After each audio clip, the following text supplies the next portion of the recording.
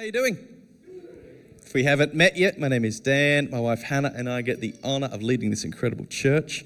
So good to have you. We're doing a 2-week series. It's kind of a window and preview into the Alpha course. And it's the Alpha course, if you've never heard of it, was written by Nicky Gumbel in London, Holy Trinity Brompton, and it's an incredible time. It's this beautiful course. Like every time I look at the content and what's happening around the world, it's like millions of people have done it, happening in so many countries, impacting so many people. So I'm so blessed by this course, number one, and so we would just want to do it as a 6-week course as a church. We're doing 2 weeks in Sunday services, last week and today, and the next 4 weeks it will be upstairs after the service with the wonderful Janet Jomla running it. So please see myself or her after to continue. We're going to look at how and why do I need faith? How do I have faith? How do I pray? How do I read the Bible? And how do I be filled with the Holy Spirit? So they're the 4 weeks we'll do in August upstairs. Free snacks provided. If that's the one thing that lures you, then that's what it'll take, all right? I'll make sure your favorite cheese is there. Okay. Looking today at why did Jesus die? Last week we looked at who is Jesus. And if you missed it, please go back to our YouTube and have a look. We looked at the resounding evidence of this guy actually did walk the earth. That's not really up for debate. That's not where faith lives.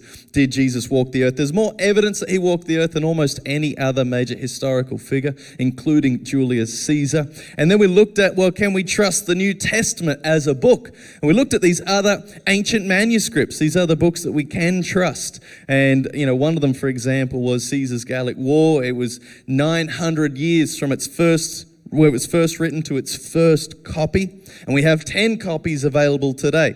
In the New Testament, it was anywhere between 30 and 300, depending on what part you read and how you look at it. Years from first written to first copy. And instead of 10 copies today, we have 24,300 copies of the original manuscript. So we can believe Jesus walked the earth. We can trust the New Testament.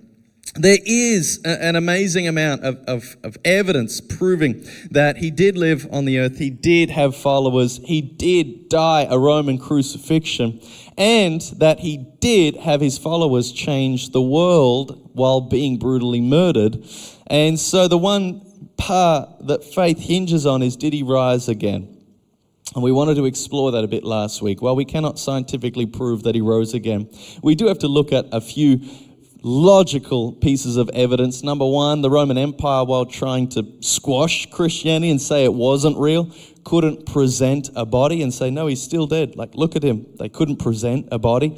And then we see these fearful disciples go from being so afraid, they locked themselves in a room, to going out and preaching publicly and dying for their faith and not changing the testimony that they saw him again. So we have these things that we go, you know what, it doesn't feel like I've got to do this faith jump from here all the way over to here to believe Jesus is God. It's actually just this much, this one thing of saying, can you believe he rose again? Because if he rose again, it changes everything.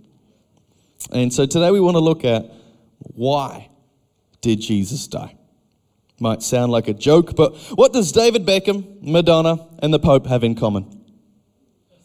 Sounds like a joke, but no, in all honesty, they all wear a cross as jewelry. It's a very fascinating thing. I don't know if you've ever stopped to think about that. Imagine if you saw someone walking down with a necklace of a little electric chair, or some kind of earrings from some lethal injection needle as earrings. The cross was a form of torture. It's a form of punishment for criminals, but now it's this fashionable kind of statement piece we see again and again and again around the world. It was such a painful way of dying. Even the Romans outlawed it in 337 AD. They abolished it. It was such a gruesome and painful way of dying, they literally had to invent a new word to describe the pain experienced on the cross. You and I know the word excruciating. Enduring certain TV shows, you might say excruciating. But what it literally means, ex means from or out of, crucifixion. Excruciating, out of the crucifixion. That's how much pain someone is going through in that moment. And so why on earth would anyone wear a cross? Might seem like a horrible statement or comparison to make, but I guess we see logos all around the world. We see different logos representing different companies, and when you see that logo, you often think of a person. You see Nike, you think of Michael Jordan or someone like that changed the world. And when you see the cross, what I'm thinking is you think of Christianity and Jesus Christ. It's to always be reminded of what happened when Jesus died. A full third of the Gospels are about Jesus' death. And then much of the rest of the New Testament is about explaining why he died. The central worship service of the Christian church we'll be doing after today is called Holy Communion, and it is all about remembering the blood he shed for us and his body that was broken. So why? Why would Christians see so much importance in his death? Strange when you think about it. Every other religious leader, every other significant person who has died by now, we remember their life. We talk about their life. We write about their life. Oftentimes not their death. But when Jesus, one of the most powerful things, he's remembered about his death even more than his life. Okay, but other people have died for a cause. Countless war heroes, for example. So what's so different about Jesus' death? Well, the Bible, once again, that we can put our faith into, as we looked at last week, says that he died for our sins. So what does that mean, and how does that work? Words are like this in John 3:16, for God so loved the world, you and I, that he sent Jesus Christ, his only Son, that whoever believes in him shall not perish, but have eternal life. It's amazing if it's true. So why did Jesus have to die? A lot of people, maybe you're here today, will say, I don't really have a need for Christianity. I have a good life. My life is good. And if you're here and you live around here, you live on the Gold Coast. Like we live in a beautiful part of the world. And you might be sitting here going, I don't need Jesus. Life is good. And to be honest, that is true. You are a nice person living in a nice place. And I would say that we all have this element of goodness in us, and this good life we live is actually true because what the Bible says is we were created in the image of God. So there is something good and noble about every individual and the life we live. And if we could for today, what we could call that is the imprint of the divine. The Bible says we were created in God's image. So all of us have this imprint on us, something good that points to our Creator. There's also another side to this coin that I do want to highlight today. There is things in my life, there are things that I do or have done that I just know. No one taught me, no one told me. I just know that they are wrong. I still remember those feelings. I remember being in grade 8, waiting for Mum to pick me up. And my friend and I didn't have a football, so we were playing kicking with pine cones.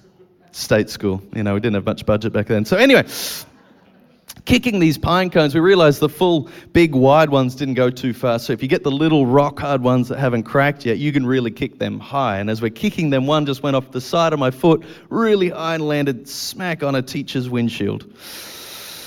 And I would love to say I fessed up to that, but as I ran away as fast and far as I could and waited for Mum to pick me up somewhere else, I didn't even inspect the damage, and I've carried that guilt until this moment. So thank you for being a listening ear.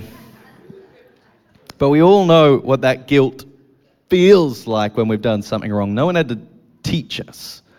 Your parents didn't sit you down and teach you how you should respond to doing something wrong. We've all felt that guilt, and sometimes we come up with weird excuses, try to blame things or other people. I laughed at the UK Television Licensing Authority. They compiled a list of pathetic excuses used by people caught out dodging the payments for their TV license fee. These range from the highly implausible, my 11-year-old son must have bought the TV during the night, to the downright odd, I've not been making payments because I cannot leave my home. A baby magpie flew into the house and I have to stay in at all times to feed it. Right. We've all done the wrong, and most of us immediately tried to make an excuse or to blame someone or something else. See, if I was to turn the front right here of this pulpit into a scale, just for a moment, come with me, and the top was really good. We put like Mother Teresa up there, and the bottom was just awful, maybe Stalin. We put them down there. Just above that, the guy who cut me off in traffic this morning, way down there, like he doesn't belong anywhere else. Okay, so stay down there. Fantastic. We were going to make a scale of humanity, good to the bad. The question is, where would you put yourself? Oh, I'm a bit better than that person. Definitely better there. What's the average person? Well, I'm probably nicer than the average person. I'm probably more generous than the average person. I probably help out more than the average person. So most of us, I'm guessing, would go, oh, just above the middle. Not up here near Mother Teresa, but, somewhere there. Well, that's all well and good, except for the Bible. Romans 3:23 says, all have sinned and fall short of the glory of God. See, the standard of goodness in the eyes of God is not this pulpit. The standard of goodness is not the top. It's not even the ceiling. It's way up into the sky. It's the infinity, the full glory of God as shown to us in Jesus Christ. That is good. That is what is required to earn our way and position in heaven. But all have sinned and all fall short of God's glorious standard. Some might say, well, if that's the case, at least we're all in the same boat. So what does it matter if we all fall short? Well, it matters because the Bible speaks about the consequences of sin. The first one it alludes to is the pollution of sin. And these notes, very much like my mind and my heart, all start with the letter P. So if that helps at all as well, you can remember it and write it down. The pollution of sin. Jesus worded it like this in Mark 7. What comes out of you is what makes you unclean. For from within, out of your heart, that's where it comes: evil thoughts, sexual immorality, theft, murder, adultery, greed, malice, deceit, lewdness, envy, slander, arrogance, and folly. In there was a crime gang that made huge amounts of money by illegally disposing of vast quantities of all different kinds of highly toxic industrial waste. It was how they did it. They would simply take it all out to sea on a massive boat and then just sink the whole ship. They'd simply just leave it out there, and your heart is probably just sinking with that, thinking of the damage done to the ocean. But that is what our lives are like. We sink this stuff deep within. It's not what you touch or necessarily what you look at. It's the stuff that is sunk within. That greed, that malice, that deceit, envy, slander, etc. All that stuff is in the human heart. It's all there, and it all comes bubbling up. And we wonder why our lives seem to be so polluted and so damaged. Jesus lists these acts and attitudes as well. And some might say, look, I don't do all those different things. I'm not that bad. That list was too extensive. That's not me. But it doesn't work that way. See, any and all of them penetrate and permeate all that we are. The toxic waste, it wasn't just what was in the drum. It was when this sank, it polluted the whole ocean. And sin is the same in our world. Sin is simply me believing that I know best, ignoring God, opting for spiritual self-sufficiency, and living my life for myself. And that really messes everything up. It messes everything up because unchecked, sin has more power over us than we have over it. So that's why the first consequence of sin is that pollution just pollutes everything. The second consequence of sin is the power of sin. We see this in the Bible. It's this attitude of self-governance and self-sufficiency. And that attitude, it's very addictive. If I use addictive and put it with sin, some of us are just thinking of substances, of alcohol and drugs. We're like, well, I'm not an alcoholic, I'm not a drug addict, but there are many other aspects of sin that we find very, very addictive. How many people here, rhetorical question, are addicted to maybe a bad temper, resentment, pornography, or envy, or gossip? That's a big one. These things get a grip on our lives. It can end up controlling us. We become, as Jesus puts it in that moment, a slave of sin. There's a power that it has. Then the third consequence is the petition of sin.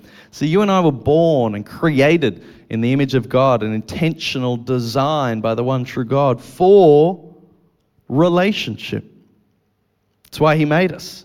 But sin destroyed that relationship. Sin cuts us away from that internal desire to be my own God, self-sufficiency there, lead my own life how I want, is exactly what tears us away from God. How else could it work? The Christian belief is that God is perfect. Now I'm fully aware of the imperfection in me. So if that has not been dealt with somehow, then how could I, with all my imperfections, still possibly enjoy a relationship with a perfect God? Romans 6:23 further pushes this point where it says, and the wages of sin is death, but the gift of God is eternal life in Christ Jesus our Lord. The wages, what it deserves, what it brings on, what it earns, the natural paycheck if you go to work all week, what it earns is death. By death, Paul's not just talking about physical death, because every single one of us and every single living thing will face death. But what Paul is talking about here is a spiritual death. And the day Adam and Eve sinned, he said, if you eat of that tree, you will surely die. And when they did eat of that tree, guess what? They didn't die physically. Something so much greater happened. Eternal consequence, a spiritual death, cut off from God in that moment. So that's what the partition still is. There's a wall between us and God. Simply because we choose to hold on to all of that toxic waste within us. And it affects us all. The fourth and final consequence I do want to allude to, the Bible speaks about, it's that consequence of the penalty of sin. Every single one of us sitting here right now, when we watch the news and we hear about some injustice being done, every single one of us, something deep within rises up wanting justice. You hear about the abuse of a child, you hear about war in other nations, you hear about abhorrent things like ethnic cleansing or something horrific happening around the world. No one teaches you how to respond. Something in you goes, oh, we need justice. Cries out. Now, I know that feeling. Every year on the Gold Coast in November, there's something called Schoolies. And it's all of grade 12s coming to party and celebrate. But to keep them safe, there's a wonderful organisation called Red Frogs. I did Red Frogs for 9 years. And unfortunately, too many times as one of the leaders in Red Frogs, I was sitting with young people just finished school, facing the bright, wonderful future. And they're sitting there. They've just been raped. They've just been abused. They've just been hurt in many awful ways. And I can honestly tell you there were many times I wanted to quit, get a bunch of other guys and just walk the beach with baseball bats because something inside me wanted justice at this inhumane action. And I'm sitting here today to tell you, when you feel the same way, just maybe it's a sign actually of that divine imprint you and I both share. Just maybe it's a sign of how God feels as well. The people who did this should be caught and stopped from doing it ever again. Exactly. Something needs to happen. And inside every single one of us, we instinctively know, once again, it's not a subject at school, there should be a penalty for this sin. And God says, exactly. This is why the Christian belief is that God came to earth in the person of his Son, Jesus Christ, to die for you and me, to pay the penalty. Jesus chose to die in our place, and it was the most horrific death imaginable. The Roman philosopher Cicero describes crucifixion as the most cruel and hideous of tortures. I briefly alluded to it before, but it was designed for the ultimate humiliation. Whipped, beaten, and killed, oftentimes naked. That word excruciating, they couldn't describe how painful it was, what they were going through. It was the longest and most torturous death imaginable. One commentator says several hours, if not days, enduring such physiological trauma as blood loss, leading to suffocation of the internal organs, blood poisoning, asphyxiation, dehydration, hypothermia, exhaustion, and cardiovascular collapse. And that is how God died for you. Jesus died. Yet what's also extraordinary is that the New Testament does not concentrate so much or the most on the physical agony of Jesus Christ. What I find extraordinary is that most of what it concentrates on is Jesus suffered spiritually. Because in that moment, covered in the sin of the world, of our sin, he was cut off from the Father for us, punished for us, the punishment that we deserved. Let's not forget that internal thing inside us that cries out for justice. There's an awful desolation in Jesus when you read the Gospels about him hanging there, nailed to the cross, that perfect relationship. And in that moment, he cries out, my God, why have you forsaken or turned your back on me?" That relationship he enjoyed for eternity completely shattered. And you might be here and go, well, if that's true, then why is there still so much pain and suffering in the world? And that's a valid question. It's a question I don't have all the answers for right now to give in a short amount of time. But the one thing I find comforting is that in that moment of my suffering, as Jacob shared, in his moment of suffering, what we can now experience is that Jesus now suffers alongside us. The Comforter comes down and he knows what it is to suffer. So the Bible says he can sympathize with us in our suffering. There's so many different aspects to the cross, just as there are many consequences of sin. We just looked at those 4. Before I finish, I'd love to look at, if we can, I guess, the consequences of the cross. Why did Jesus die? If he did this for you and I, what can we learn and what is on offer for you and I? There's 4 images that I'd love to pull out now. Number 1 is the temple. It's the picture that we see, the result of the cross is that the slate has been wiped clean. See, the cross is the answer to the pollution of sin. The cross cleanses and cleans. In the Old Testament, there was very careful laws about what happened when you did something wrong. Basically, you had to go to the temple. You had to get a perfect animal, and you had to make that perfect animal a sacrifice for your sin. You confessed your sins over the animal, and then it was sacrificed for you. But here's the thing that is fascinating. The people knew that it didn't really work. In Hebrews 10, verse 4, the author literally said, "It's impossible for the blood of bulls or goats to take away sins. They were only ever a shadow or a foretelling of what was to come." That's why John the Baptist looks up at Jesus Christ and said, "Behold, the Lamb of God who takes away," not covers, takes away the sin of the world. That's only Jesus. The blood of Jesus washes away the pollution of sin. Through the cross, we can know forgiveness for what we've done. Through the cross, we can know healing. And through the cross, we can make a fresh start. One of the testimonies of Alpha I really liked, there was a lady who'd been a self-confessed drug addict and prostitute suffering from deep depression. And when she got to the end of the course, she was telling her story in church, and all that could come out was, "Clean. I feel clean. Thank you, Lord. A second picture I'd love to highlight is the marketplace. See, this is how the cross is the answer to the power of sin. Remember I told you it's addictive. There's a grip in your heart, but the cross is the answer to that. In the ancient world, when people got themselves into debt, one of the ways to get yourselves out of debt was to sell yourself into slavery.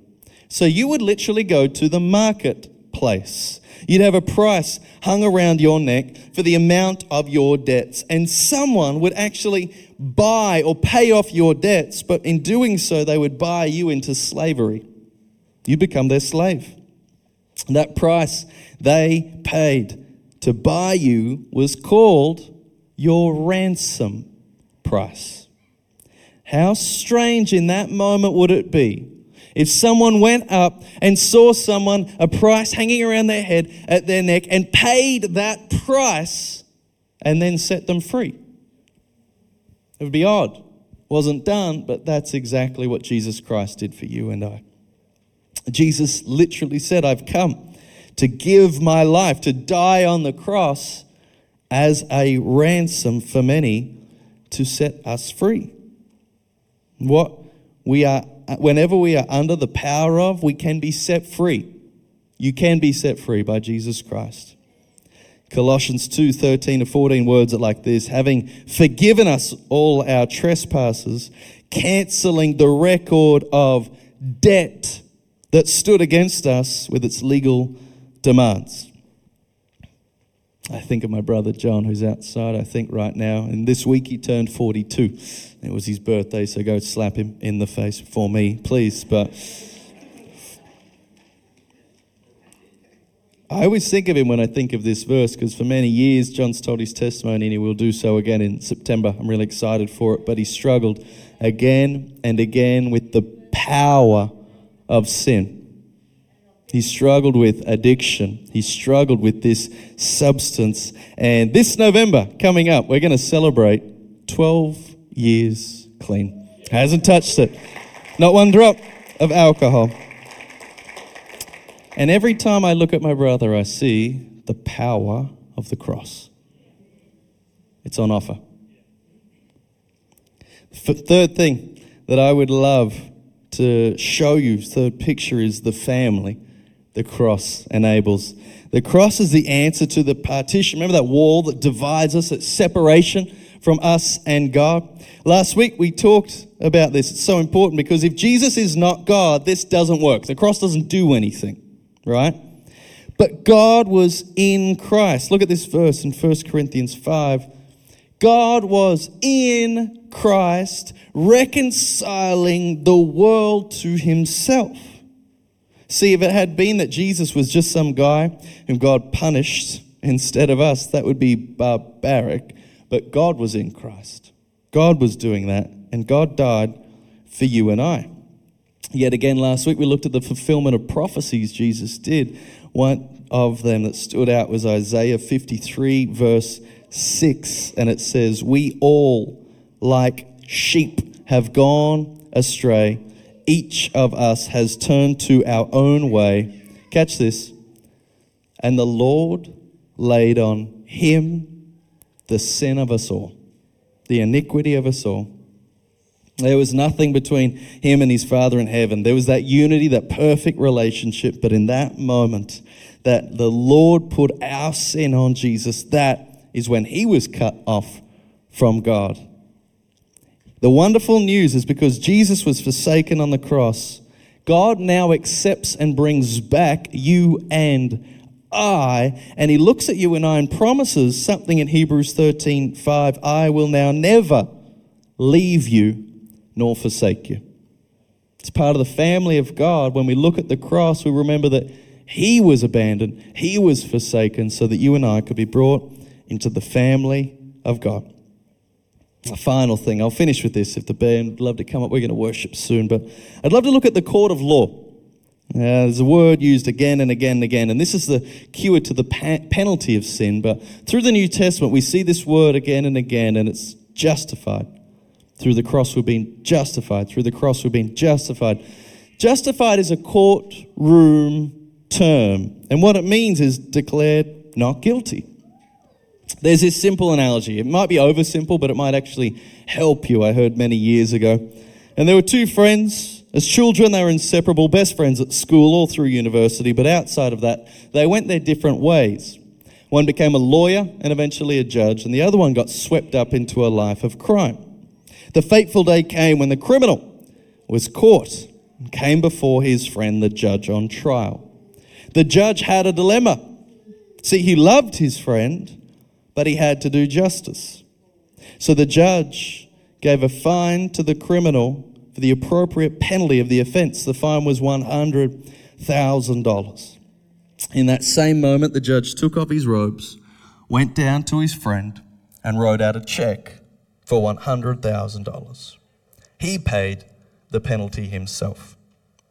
See, the thing I want you to get convincingly is that Jesus loves you so much. And at the same time, Jesus is a righteous, just judge. That just like you and I, when he sees injustice, something comes out wanting the price to be paid. So, that's exactly what the cross is about. On the cross, we see the perfect love of God and the perfect justice of God. Jesus paid the penalty for sin. He paid the price you and I owed that we could not pay. And now we get his life that we could not earn.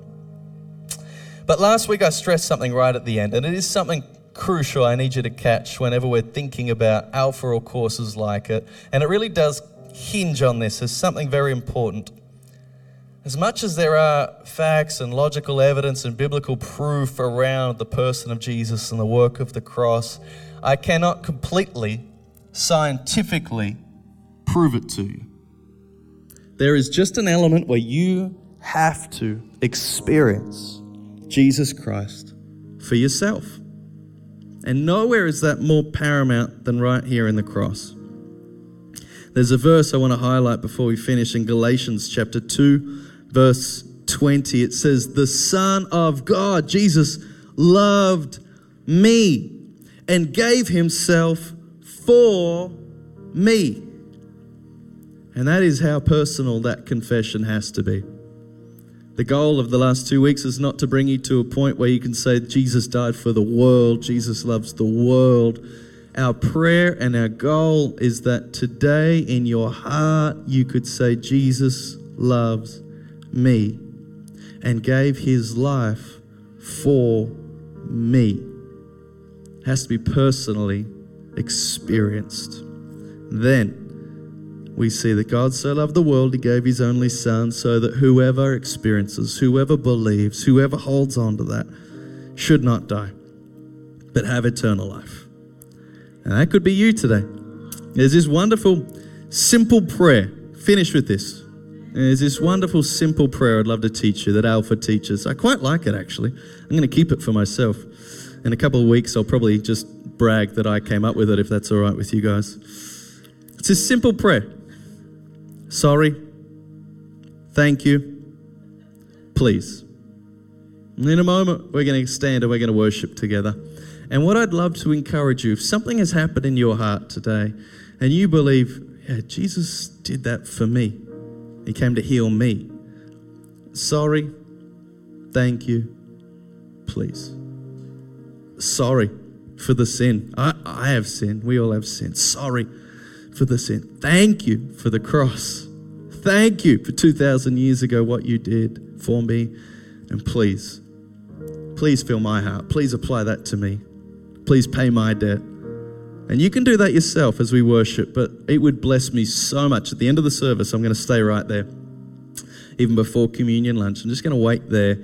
And if you are saying that prayer in your heart, I'd love to meet you. No one else is going to be there, just you and I. I just want to meet you. I'd love to pray with you as well. We'd love to give you a free Bible. This is the greatest thing we ever get to see. So can we stand to our feet, church? We're going to get ready to worship. Jesus, we thank you. Holy Spirit, we thank you for dying on the cross for us. Jesus, we thank you for dying on the cross. Holy Spirit, give us faith to believe that. Make that a reality to us. Help us be born again. In Jesus' name, amen.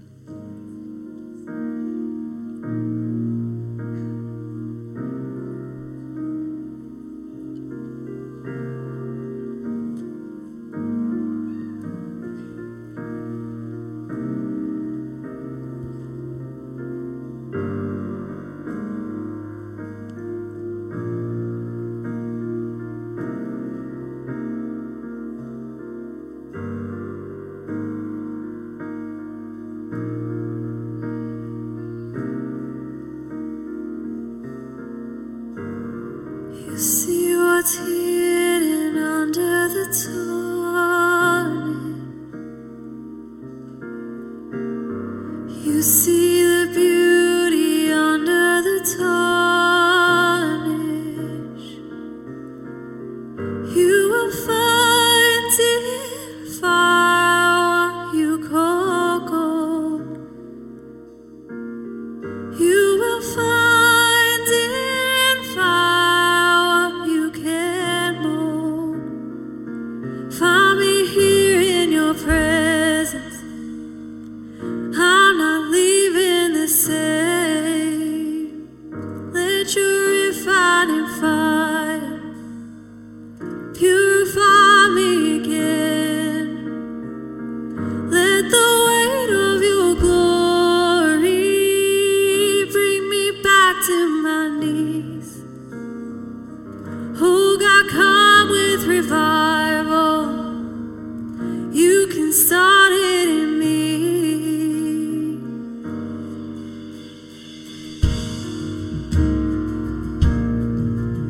Oh God.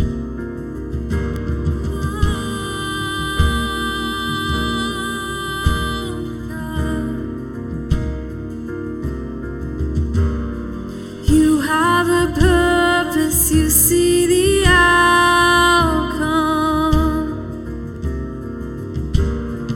You have intention, you're bringing freedom. You have a purpose.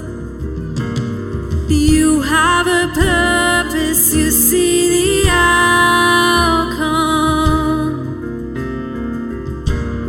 You have intention, you're bringing freedom. You will find in fire what you call gold. You will find in fire what you can mold. Find me here in your presence. I'm not leaving the same. Let your refining fire purify me again. Let the weight of your glory bring me back to my knees. Oh God, come with revival. You can start it from here. Find me here in your presence. I'm not leaving the same. Let your refining fire purify me again. Let the weight of your glory bring me back to my knees. Oh God, come with revival. You can start it in me.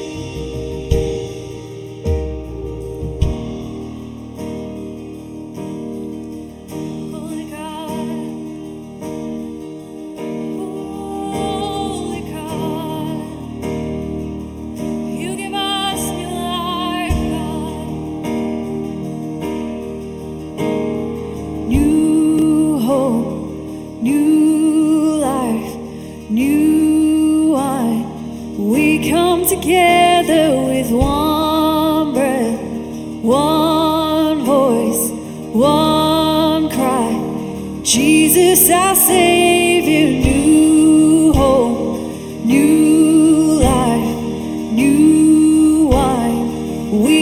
come together with one breath, one voice, one cry. Jesus, our Savior, new hope, new life, new wine. We come together with one breath, one voice, one cry. Jesus, our Savior, new hope, new life, new wine. We come together with one breath, one voice, one cry.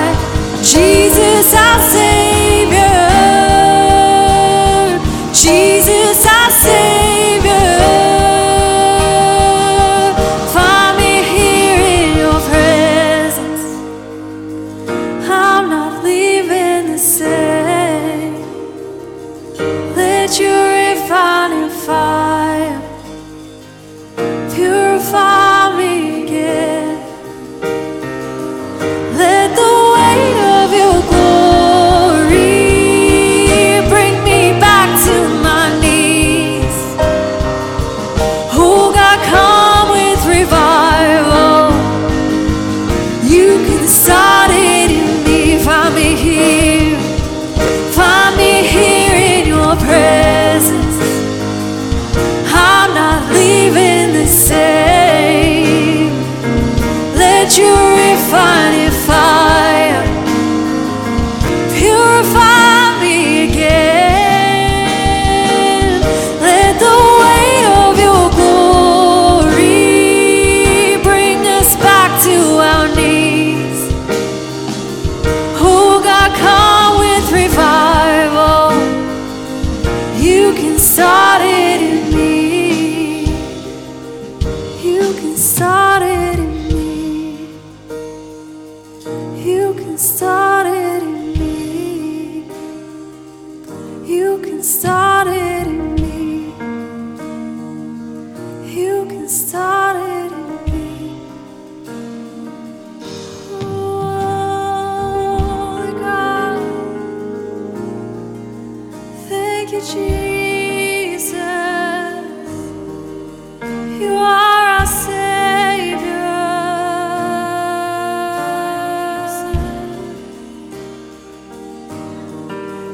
Thank you, Jesus. Thank you, Jesus. Holy God, holy God, we lift up your name. We lift up your name, the name above all names, the name above all names.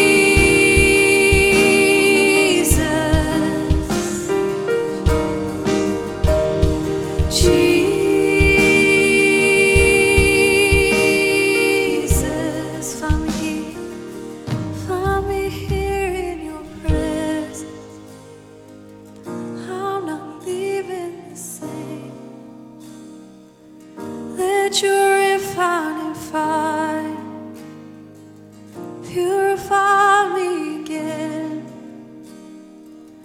Let the weight of your glory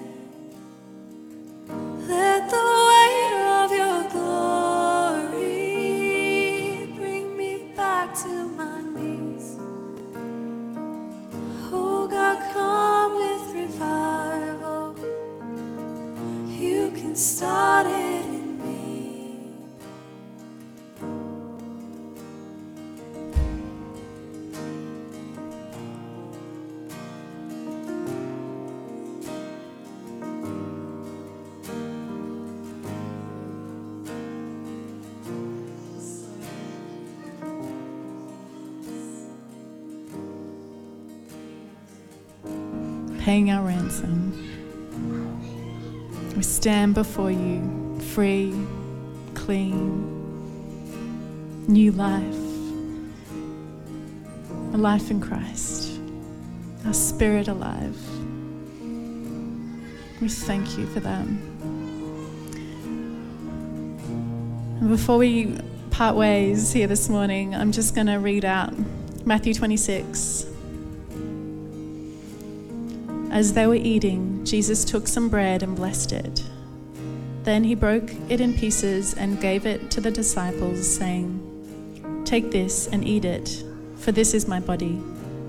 And he took a cup of wine and gave thanks to God for it. He gave it to them and said, "Each of you drink from it, for this is my blood, which confirms the covenant between God and his people." Amen. That's what we're going to do out there, friends. Thank you, Jesus. We just thank you for today. God, thank you for the weight of what was spoken. Thank you that that our hearts were open to receive and hear your voice and your whisper. We just thank you for all that you've done so personally and so intimately to each and every one of us. And we also thank you for this opportunity, this time outside, to give thanks for all that you did. Amen. Amen. Bless you guys. We'll see you out there. Let's sort of converse about the message while we're eating lunch. Think of a few questions and keep that flowing, and have a blessed time. We'll see you next week. Sign up for Alpha. See me, see Janet. We'll see you next week.